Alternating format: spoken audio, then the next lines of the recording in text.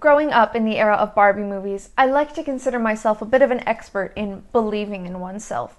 All you have to do is follow your heart, and sooner or later the power of friendship will swoop in and save the day.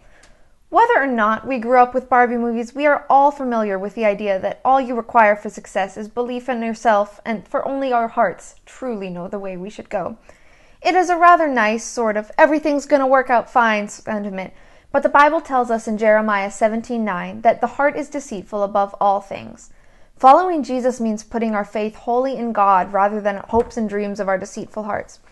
Two beautiful examples of this kind of faith are found in the story of the dead girl and the sick woman in Mark chapter 5. The story begins when Jesus is met by a synagogue ruler named Jairus, who falls to his knees asking Jesus to heal his daughter who is dying. As they travel to where the child is, a huge crowd gathers around them, and among this crowd is a woman who has suffered from bleeding for 12 years. She reaches out and touches Jesus' robe because she knows that if she does, she will surely be healed, and she is. And Jesus feels power go out from him, and he turns around and he says, "Who touched my robe?" And she falls to her knees before him and says, "It was me." And he says, "Go, your faith has healed you." And then they continue to see the child, and when they arrive at Jairus' house, they find out that she has died.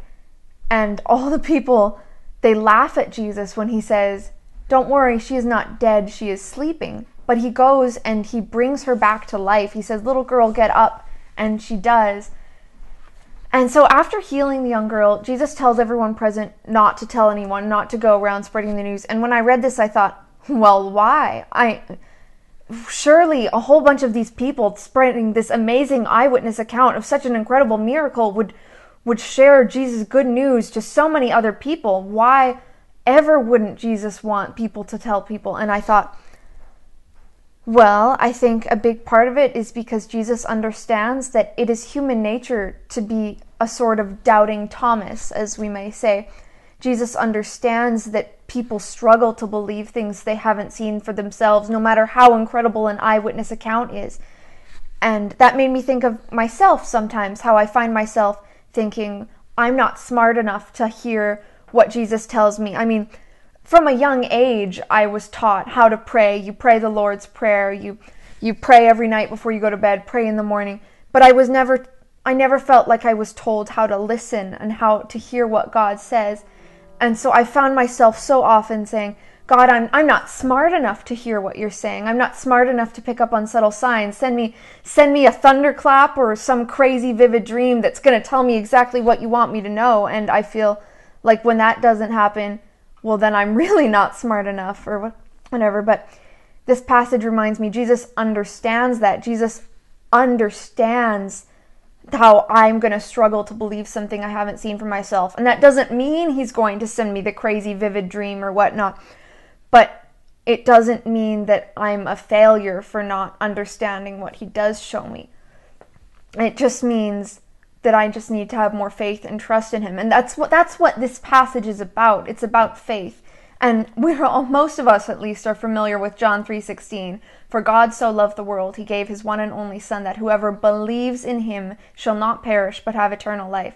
Jesus is calling for our faith. In Mark 5:34, he tells the woman, "Go, your faith has healed you." And later in Mark 5:36, he tells Jairus, "Don't be afraid, just believe."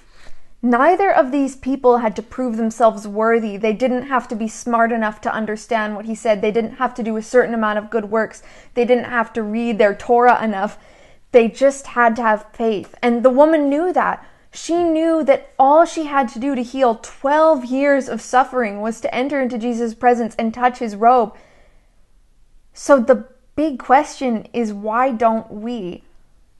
All we need for salvation, to experience the miraculous, to experience Jesus, is to have faith and enter his presence. But so often we don't just not do that, we run from it. And I thought, why? Again, I ask, why don't we do that? And I thought, and I think I have maybe two reasons.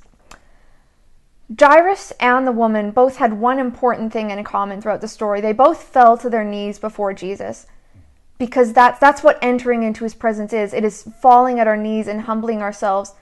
And that's scary. It is part of human nature to want to be in control. That's why the idea of believing in ourselves is so prevalent today. So because if we can believe in ourselves, if we can follow our heart, if we follow our destiny, that means we are in control. We know what's right. We know what we need.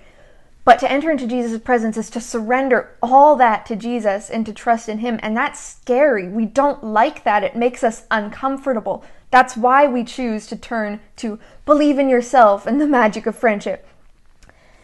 And I think the other reason is back to the another idea. We don't feel good enough. We don't feel smart enough. We don't feel worthy enough. Back to how I feel, I've so often caught myself thinking, I can't enter into Jesus' presence. I haven't read my Bible enough this past month. I haven't been praying regularly enough. I have not been doing enough good deeds. I haven't been kind enough. I haven't been smart enough. And I think those are the times when we really do need to enter into his presence, because we're not called to be worthy. We're not called to be smart. We're not called to be perfect. We're called to have faith. And we're called to reach out and touch Jesus' robe. So I think that's the big question we can be reflecting on the next week, the next month, for the rest of our lives. Am I in Jesus' presence? Do I enter in Jesus' presence? And if I don't, why don't I? Am I putting my faith in Jesus? Or am I still waiting for the power of friendship to swoop in because I followed my heart?